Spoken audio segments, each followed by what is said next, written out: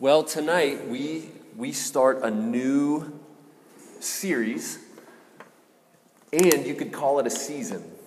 This is, yes, a new series of messages, but this also is marking a new season in the life of Eternal City Church. We have been thinking in new ways. We have been planning in new ways. We have been strategizing through prayer and through much thinking and good counsel in new ways than we ever have before. And as you know, the building is no longer a reality from a few weeks ago. If you haven't heard all that was behind that, I encourage you to go on eternalcity.org and listen to the message entitled Psalm 127, 1 and 2, and you can hear all about that. But we are now going to begin a series called Do You Love the Church? Do you love the church? And we are going to include in that, at the end of the series, what we had planned on prior. And if you remember, we talked about doing a series on the ugliness of sin in a fallen world. Racism, social injustice, police brutality, abortion, poverty, the ugliness of the world. And we will do that. But it seemed to the leadership more crucial at this moment in our history that we talk about the church. And we talk about your commitment and your love for this local body called Eternal City Church. And so that's why we're going to, yes, do that previously publicly stated sermon series, but we're going to add it to the back end of this series. So it'll be two series in one. The church's response to the brokenness in a fallen world. Okay, so our main text tonight is going to be 1 Corinthians chapter 12. You probably know it well. It's on the body. And let's begin. 3 simple points. You are the church, barriers to committing to the church, and God's eternal plan was always the church. Now, most people don't think of themselves as consumers. Do you know what consumerism is? Consumerism is the protection or the promotion of the interests of the consumer. And so, if you think of yourself as a consumer, you exist to consume. And all other things exist for your consumption.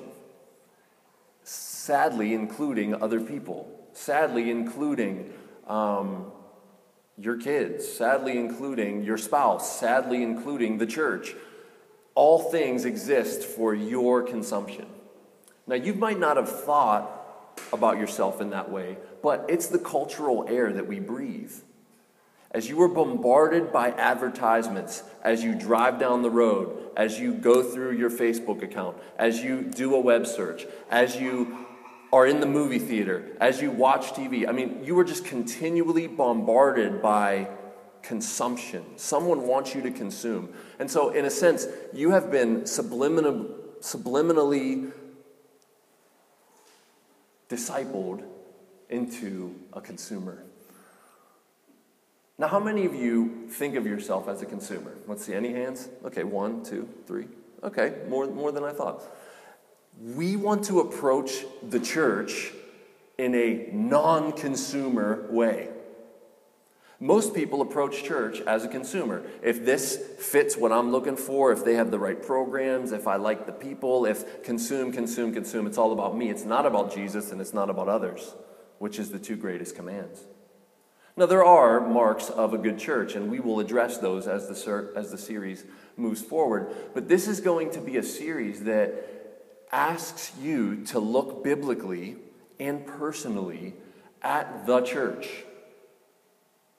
And where are you at with the church?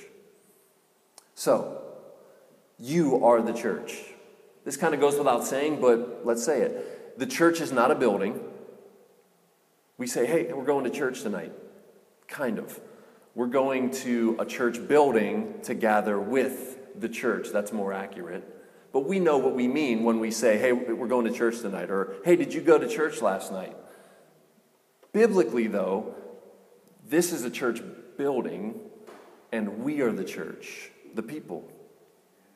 Okay? Now, there's church gathered, which is this, and there's church scattered, which is the church leaves the building, and you're still the church, because the church is more than a building. It's more than a Sunday hour and a half gathering. It's a people that God has called from darkness to light. And he is forming a community, or in Corinthians 12, a body. And so we, Eternal City, is not a building. It's not a 501c3. It's not a website. It's not a library of sermons. It's not a missional statement. It's not a set of core commitments. It's not our discipleship programs and processes. You are the church. Do you see yourself that way? When you think of Eternal City Church, do you think, it's me, that's Tyree, that's Eddie, that's Megan and Jackie? And you see, we need reprogrammed, because when we think of the church, we think of all that first category. We don't think of people that we love, made in God's image, who God loves enough to send his son to die for. So listen to this. The places we gather, the organizational structures, the website, the sermon libraries, the mission statement, the core commitments, the discipleship programs and processes all serve this local body made up of people, the people of God, to glorify God. All the things we think of as the church are actually to serve the church, you and me. And God has, believe it or not, listen to this. This might be paradigm shifting. God has ordained and set up the church, the local church, as the main means of your maturing in Christ. You thought it was your new systematic theology book. You thought it was your new podcast. You thought it was your whatever. The local church is God's plan for your growth. We are the church. Now, Spurgeon helps us. Listen to Spurgeon. You that are members of the church have not found it perfect. Amen. And I hope that you feel almost glad that you have not. If I had never joined a church till I found one that was perfect, I should never have joined one at all. The moment I did join it, if I had found one, I should have spoiled it. For it would have been a perfect church. It would not have been a perfect church after I had become a member of it. Still, imperfect as it is the dearest place to us. The point Spurgeon's making is a point that you know. There is no such thing as a perfect church. And if there was, as soon as you walked through the door, you just ruined it. Same with me. Because the church is more like a hospital for broken and sick people than it is for a museum for us to go and look at polished works of arts called Christians.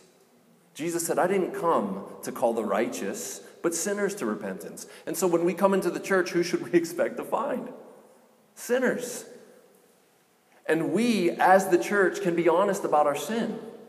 We don't have to hide in a closet and pretend like we got it all together. We don't have to hide and pretend like we're squeaking clean, freshly armor-alled. No. We're broken, messed up, stumbling, sometimes crawling people. But you know what? Jesus died for us, and we're the church. And I just broke the clicker. Sorry. I need this, so I got to put it back together. See, I told you the church is imperfect. Let's see if it works.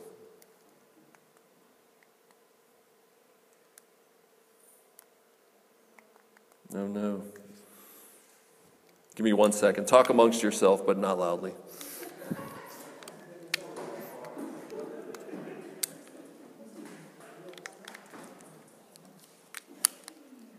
All right, let's try it again. Ready?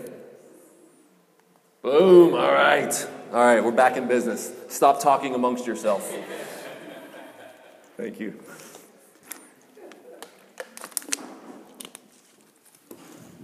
Okay. One of the pictures in the Bible of the church is this image, a body.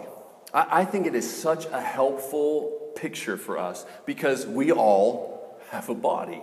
We get it. It's a very clear, it's a very visible, look around, see your fellow neighbors' bodies. Paul, the apostle, likens the church to a body, and more specifically, the local church as a body, because in 1 Corinthians chapter 12, Paul is writing to a local church. And he employs this metaphor in a series on spiritual gifts. Now, we're not going to talk about the spiritual gifts right now. We will in weeks to come. But right now, let's think about the church as a body rather than anything else. So, 1 Corinthians 12 to 27. We'll start in 12. For just as the body is one and has many members, and all the members of the body, though many, are one body. That's simple enough. The body, the church, is one, and there's many members in one church. One local church. Though many, there's still one body. So it is with Christ. So Christ has a universal body. It's called the universal church. That would be comprised of all believers at a place and time globally. Now, if you want to get real large, it's all of God's people throughout redemptive history. The entire lump of them, from Abraham and David to Spurgeon to us. I think Adam and Eve are in there. Okay? The church, his people, his called out ones, his ones that he set his saving love upon. But for our purposes, we are the local church, his body, a local expression. Verse 13, for in one Spirit we were all baptized into one body. Now keep in mind here the all and the one. All of us, one body. Okay. Jews or Greeks, slaves or free, and all were made to drink of one Spirit. Now, there's controversy surrounding this verse, and if you read the Bible at all or you're familiar with all the debates that surround this verse, let's touch it for just a minute, but I don't want to spend too much time here because it's not the focus.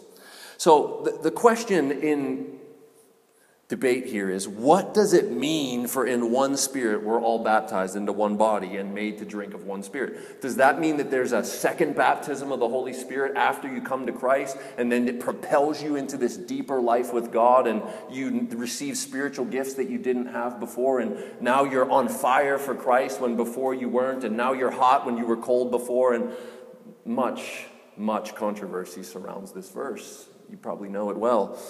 Let's think about that for just a second. Matthew 3:11, John the Baptist, pointing to Jesus, says this, listen, I baptize you with water, but he who is coming after me is mightier than I, whose sandals I am not worthy to carry. He will baptize you with the Holy Spirit and with fire. Fire is an image of judgment. Fire is an image of purification in the Scriptures. So Jesus is going to come and baptize with the Holy Spirit and with fire. Now, the question I would like to ask is, when do you get the Holy Spirit? When do you get the Holy Spirit? Is it a time after your conversion, after you're being born again? Is it at the moment of conversion? When is it? Well, the Bible's really clear. We don't have to guess or wonder. In fact, Romans 8:9 says this, you, however, Roman Christians, are not in the flesh, but in the Spirit. So there's people who are in the flesh, and there's people who are in the Spirit. Listen to this. If, in fact, the Spirit of God dwells in you, if you have the Spirit of God, if he dwells in you, you're in the Spirit. Anyone who does not have the Spirit of Christ does not belong to him. That's very clear. If you don't have the Holy Spirit, you're not a Christian. If you don't have the Holy Spirit, you're not a part of the body of Christ. You're not. So if you're a Christian, you have the Holy Spirit. Ephesians 4, 4-6 says this: there is one body of Christ. There is one Spirit, capital S, one Holy Spirit. Now listen to this. Just as you were called to one hope that belongs to your call, that would be forgiveness of sins, eternal life, new heavens, new earth, new body, full restoration, one hope. One Lord, Jesus, one faith, the faith once for all delivered to the saints, one baptism, one God and Father of all, who is over all and through all and in all. Now this points to one baptism. One baptism. Now the question then we have to ask about this text is it one water baptism like last week in the river? Or is he talking about one baptism that actually immerses you into the body of Christ? Well, if you remember, and you were there last week, there is a spiritual baptizing into the body of Christ. It's at the moment you are converted, made alive from being spiritually dead. And at that moment, you are baptized into the body of Christ. Water baptism is a physical outward picture of that spiritual inward reality. Just like the elements of communion, the bread and the juice, or the wine if you're of that tradition, it's a symbol of the real broken body and bloodshed of Jesus. Well, in the same way, water baptism is a symbol of the real, you have been put to death with Jesus, you're alive with Jesus, and now you're in Christ. You're united to him. It's a picture. And so the one baptism is a one baptism into the body of Christ. John MacArthur helpfully says this: there cannot be any believer who has not been Spirit baptized, nor can there be more than one Spirit baptism. The whole point of this verse right here and this section is unity in the body of Christ. And if that's what Paul is arguing for, unity, then to say there's multiple baptisms doesn't unify, it sets apart. It's like, Eddie's been baptized, what about you? That's not unity. No, Paul's arguing for here, one Spirit, we were all baptized into one body. If he's arguing for multiple baptisms of the Spirit, that doesn't unify. That, in John MacArthur's words, convolutes. It makes it more confusing. It makes his argument difficult to follow. It doesn't fit. There's one baptism. One. Now, believers all have been Spirit baptized and thus are all in one body. We are united. Okay, so here's the point. You, Christian, are not an individual Christian on your own, disconnected. Whether you like it or not, you're a part of the body of Christ. The question is, are you living out that reality in practice? Or are you going about just like the rest of your neighbors and your family as an individual Christian, trying to grow on your own, trying to minister on your own, trying to do everything on your own rather than being connected to the body, which you are a part of, whether you like it or not? It's how God set it up to be. That's the question. So let's look at the rest of the passage.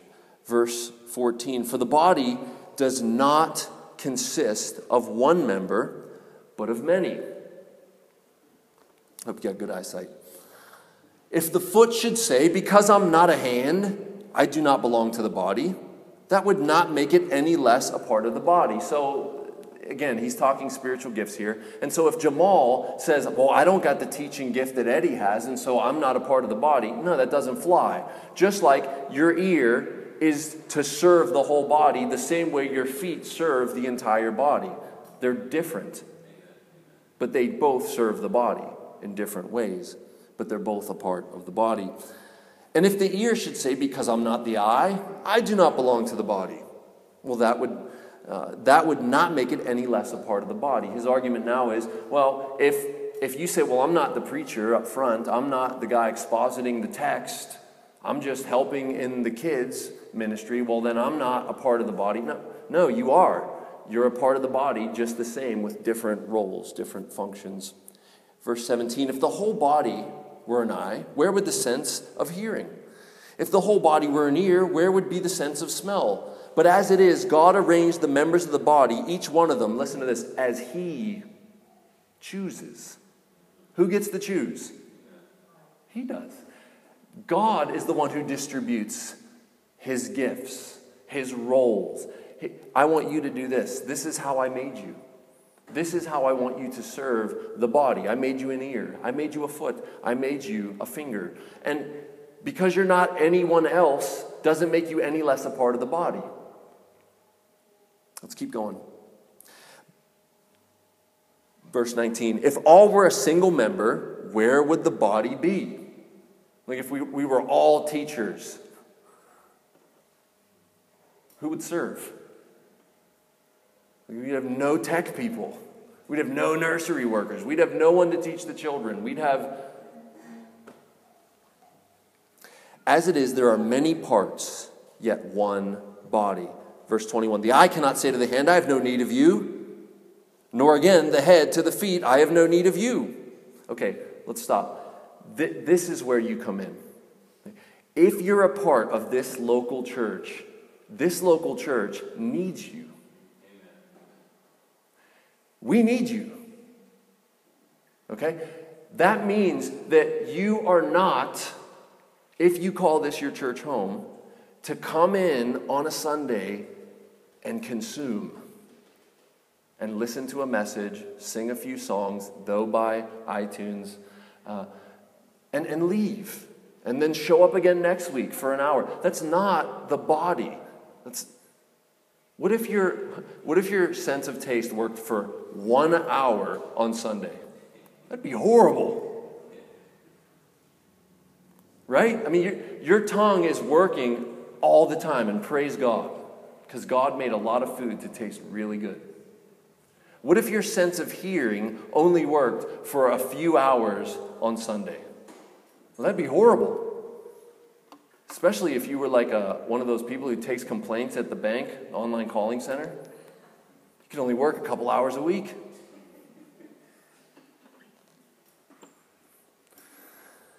The point is, this local body needs you, and we need you more than just to fill a seat on Sunday. God has designed you in a specific way, like no one else, to serve in whatever local church you find yourself. And if you find yourself committed to this local church, we need you, and it's not an accident that you're here. Do you believe that? Do you believe that God determines the exact times and places where men should live? Acts 17. Do you believe that God places individual Christians in a local body so they can be a part of that body to serve and care for, and to be served and be cared for mutually? That's the biblical model. On the contrary, verse 22, the parts of the body that seem to be weaker are indispensable. You know what indispensable means? It means you cannot do without it. Prime example. How many of you have ever hurt your toe badly? You know what that's like? All of a sudden you're like, you are dysfunctional. I mean, you can't even lay in bed with the sheets on your feet. You know what I'm talking about? Your little toe gets no thought. Your big toe gets no thought until it gets smashed by a cinder block. And all of a sudden, your big toe is indispensable. Isn't it? You know exactly what I'm... Or how about your voice? Like, we use our voice every day, all the time, and we never give it a thought until it's gone. And then all of a sudden you're trying to do sign language, and you'll get a fool, and you got to point and play charades. The point is, the parts of the body that seem less important are indispensable. And we think about the stomach and the tongue a lot, because we're always talking and we're always hungry. Okay. We need you. Okay, you might be thinking to yourself, and I've heard some of you say this, I don't have much to offer. You are enough. We don't need superstars. We need you. Don't separate yourself from what you do. You're not what you do. You're not the sum total of your talents. You're not the sum totals of your spiritual gifts. Do you realize that? You're more than your capacities.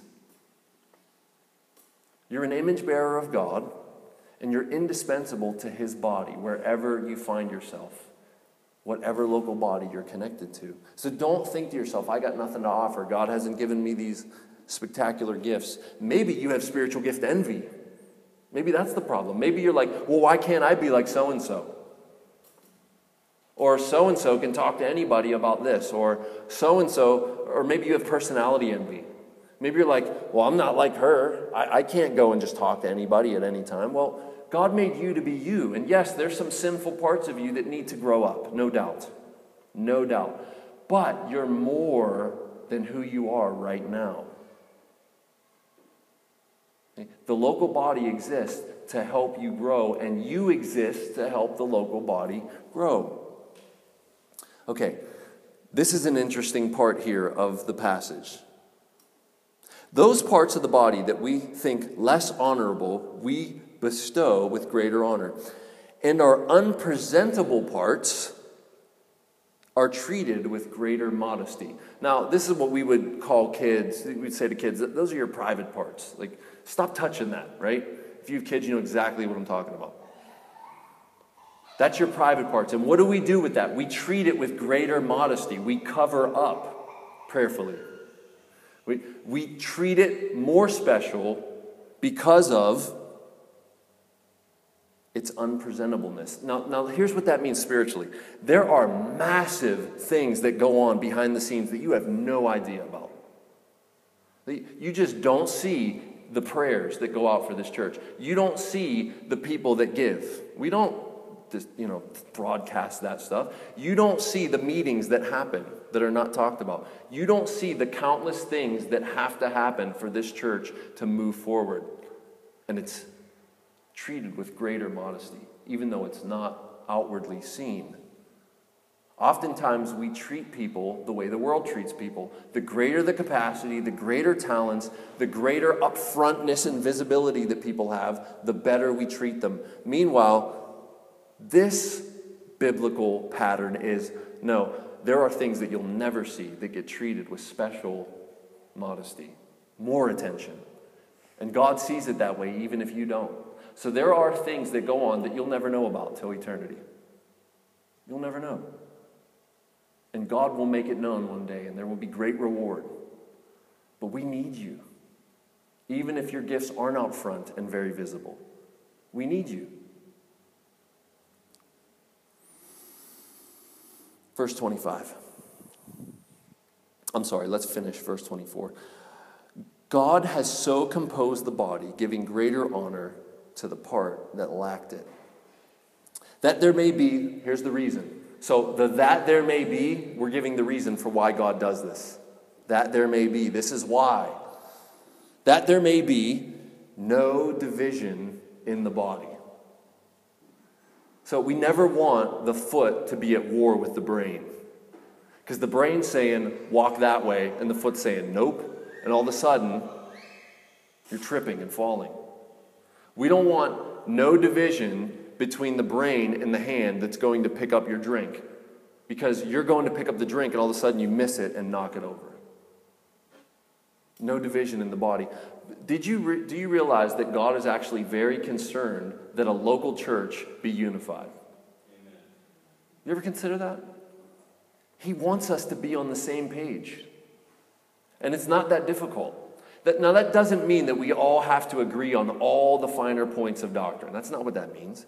It means that I'm for you and you're for me, and that goes for everybody. We love and serve one another, even if there's disagreements, even if there's personality clashes, even if I get on your nerves or you get on my nerves. You're part of my body, and you're part of the body of Christ. We're just a different body part. And we need, as a church, to begin to function more like a body and less like consumers, individualistic consumers. Would you guys agree with that?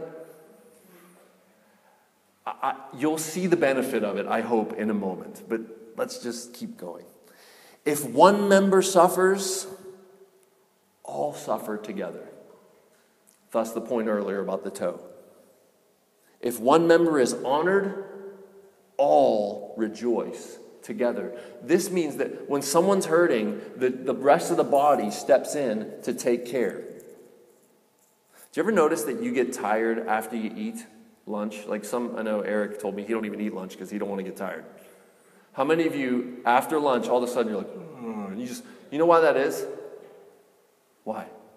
Because the digestive process takes a lot of energy to go through. Yes. So your body is now focusing on digesting that food, and all of a sudden, there's less energy for the rest of the body. So you're like, man, I just really need a nap. The point is, listen, when a part of the body is hurting, the rest of the body should divert its attention to that place, to help, to be there, to step in. And if one is honored, listen, we're rejoicing. We're not envying. We're not celebrating that something good went for Eddie. Something awesome happened to Eddie. Something always happens, something awesome to Eddie. Can't stand Eddie. That's envy. That's ugly. Amen. When something awesome happens to Eddie, we get to enter into that rejoicing, and your joy goes up. So you know you're an envious person. Listen, if when something good happens to someone else, and all of a sudden you're brought down by that, that's an envy sin, and it actually is draining you. Sin destroys. It doesn't help. It's not good. So your mood went down because someone else's mood went up. What is that? Well, that's a decrease in your joy. This body metaphor here says when something goes good for Tyree, my joy should be going up. And that goes for everybody. And so if you're envious, of course you're not going to rejoice when others have benefits or it's going well for them or there's a promotion or whatever. But that's sin. We don't want that. We want God to overcome our sin and to transform us more into the image of Christ. Why? Because it actually is for your good. Imagine if every time I heard or you heard something good about someone else, your joy level, your rejoicing increased.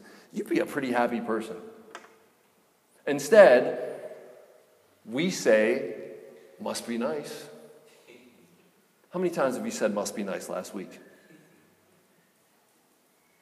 Must be nice is a mark of envy, not rejoicing. Must be nice to be them and to get that and to go there and to be with him or her, and envy.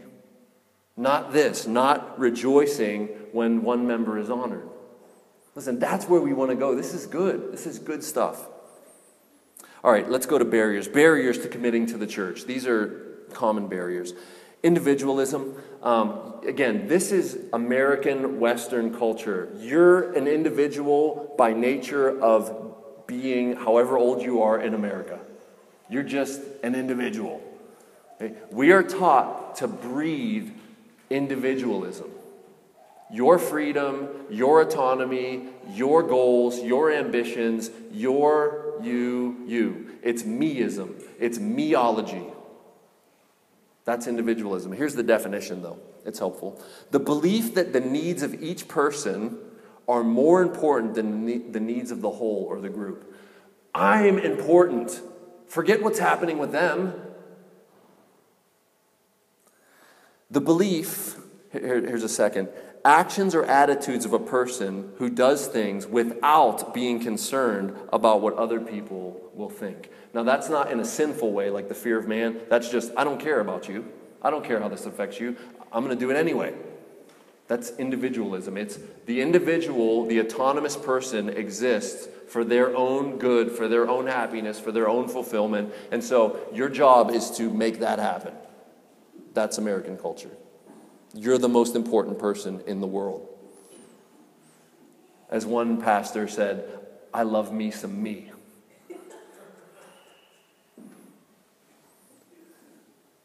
Self-actualization. Many of us have never even heard that, but listen, you're trying to self-actualize every day. Listen to what it is.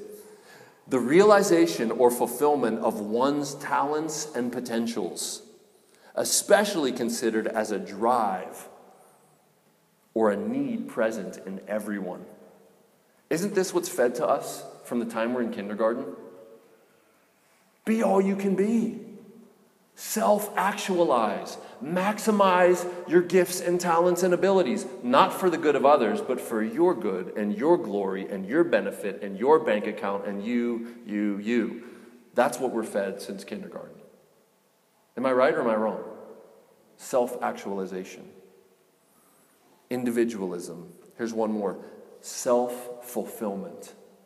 Self-fulfillment is the act of fulfilling one's own ambitions, desires, etc., through one's own efforts. Again, it's the whole world curved in to benefit me. And if I benefit you at all, there better be some kind of payback. Because really, this is to benefit me. See how this works? But that's how the world works, doesn't it? That's the way your job works. That's the way maybe you treat your kids or your spouse or your friends or your church. I mean, we do this without even thinking about it.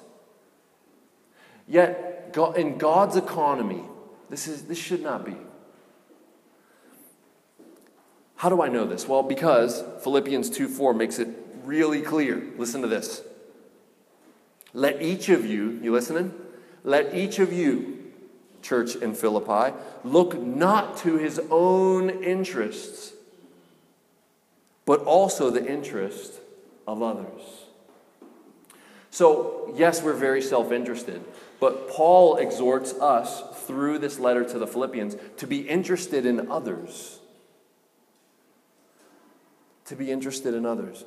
When the body draws attention to itself, it's usually because it's hurting.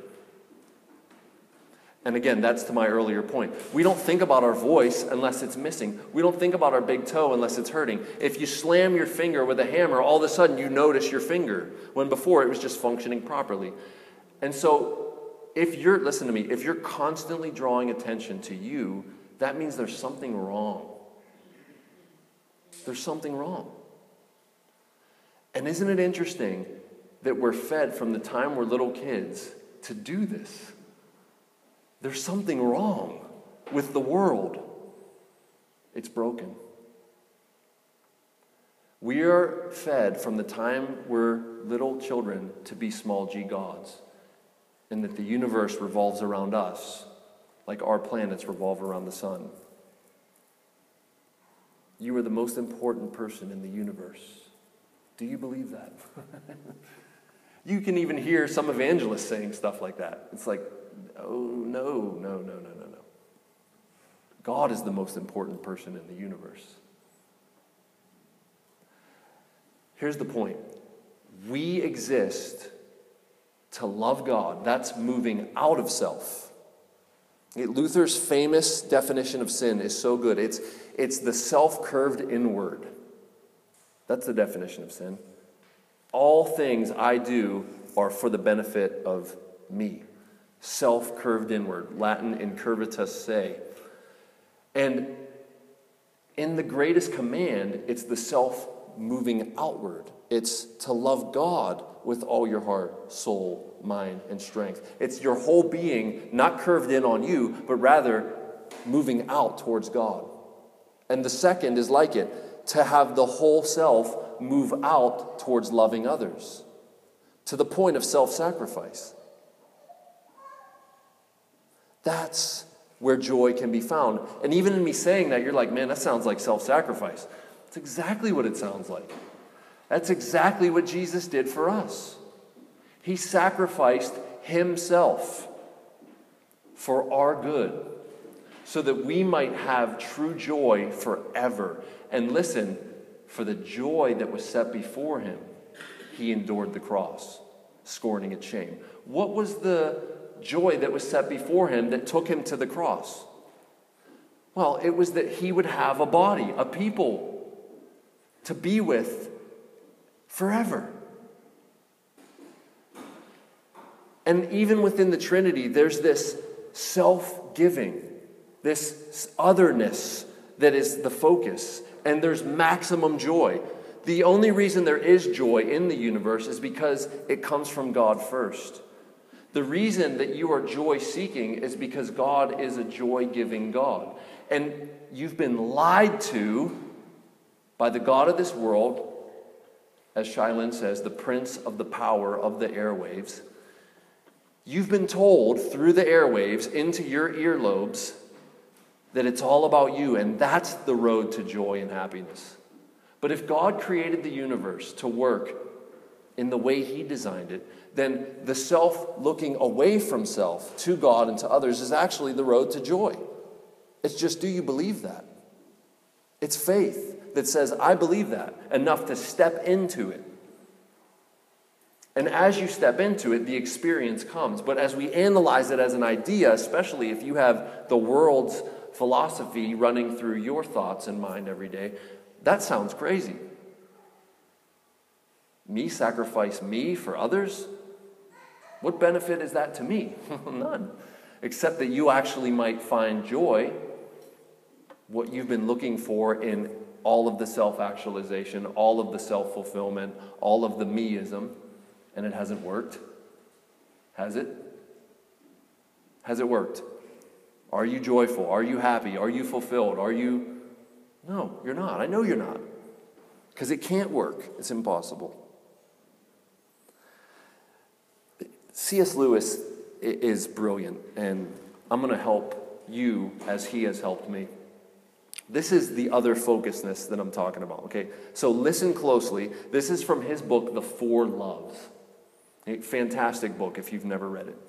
But as some of you know, C.S. Lewis, author of the Chronicles of Narnia and Mere Christianity and, The Great Divorce, massive works. One of them is The Four Loves. He was in a group of writers, a community called the Inklings.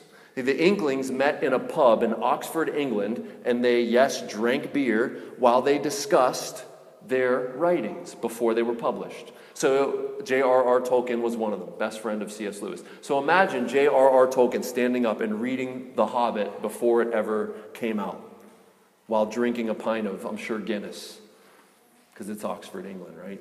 It's close to Ireland. And so over a frothy mug of brew, Frodo and Sam are publicly read as The Lord of the Rings is being pre-published, loudly exclaimed. And C.S. Lewis reads the Chronicles of Narnia before it ever got into a little child's hands. Okay, so one of those guys, his name was Charles Williams. I set that up for this reason. I'm going to read you this quote. So Charles Williams was an Inkling. J.R. Tolkien was an Inkling. His name was Ronald. First name. Here we go. In each of my friends, there is something that only some other friend can fully bring out. By myself, I am not large enough to call the whole man into activity. I want other lights than my own to show all his facets. Now that Charles is dead, Charles Williams, I shall never again see Ronald's reaction to a specifically Charline joke.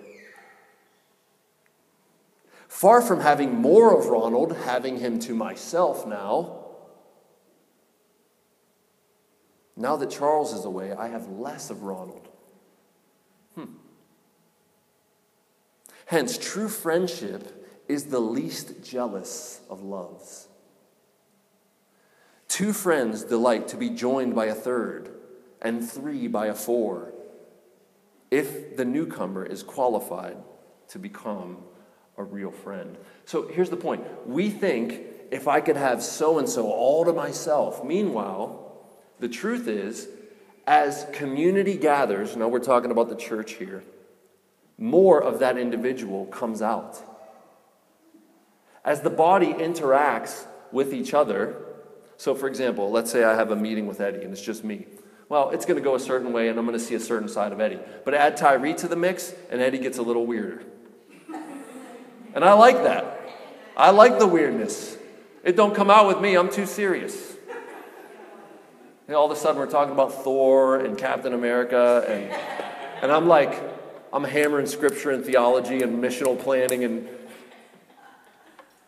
and then get Jackie Walker in the mix. And I'm not even going to say what happens next. I'm kidding. But the point is, we get to see more of Eddie as more community comes into contact with Eddie.